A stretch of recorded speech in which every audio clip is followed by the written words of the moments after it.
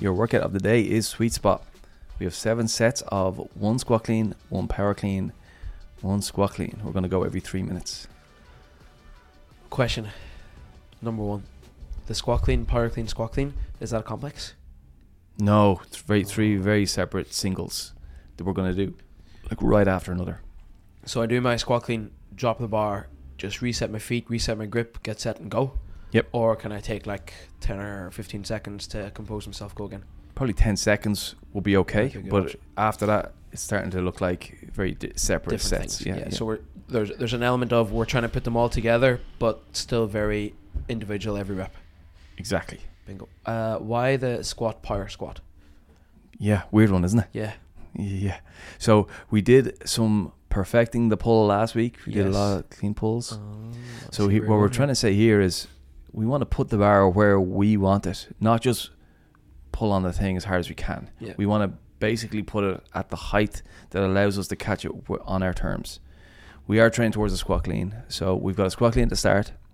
Then we're going to see, can we increase the power on the bar to a higher level and put it a little higher and then catch it in a really structured power clean catch. And then we try and apply that similar power to the next one but catch it lower. Right.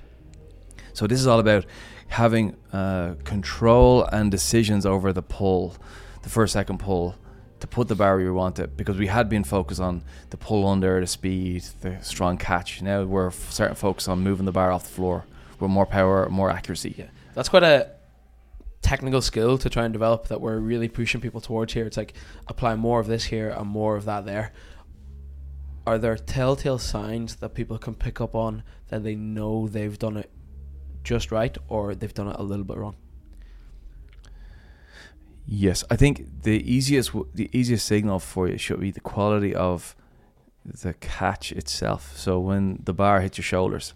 Yeah. So an easy way to tell that you've done it wrong is if you've had to jump forward to catch it. So if your feet started here and then they're 2 inches forward when you catch, or if your foot positioning, so they go too wide is a common one, toes go splayed out, and we have moved the bar with everything we've got, and then the catch is by hook or by crook. Yeah.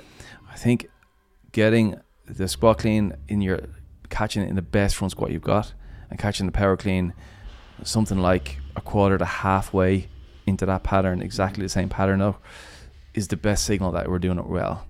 The other one is like we call it sweet spot. So we're trying to put the bar exactly where we want. It hovers midair, and then we reposition ourselves under it. Yeah. Exactly where we want. And when that happens well, it means that the bar sits up, shoulder comes down, and the two of them meet each other with no space in between. Yeah. There isn't the bar goes higher, shoulder goes lower, and then the bar crashes down. Yeah. We have a really smooth connection with the bar. They meet at the same height, basically. Yeah, so as the bar's floating, your shoulder literally slides under it to the point of touching, and then it's you either slam on the brakes for power cleans or you descend a little bit more for squat cleans. Exactly, yeah. How heavy should we be going in this today to get what we need out of it? So ideally, it's 7 sets. All 7 sets are really, really fucking heavy. Oh. Like all sets, ideally. But if that means that you're compromising on your position or technique at all, you should pull back the weight to get that. That's a priority. Yeah. So we'll have time to practice both versions, time to build up in the weight.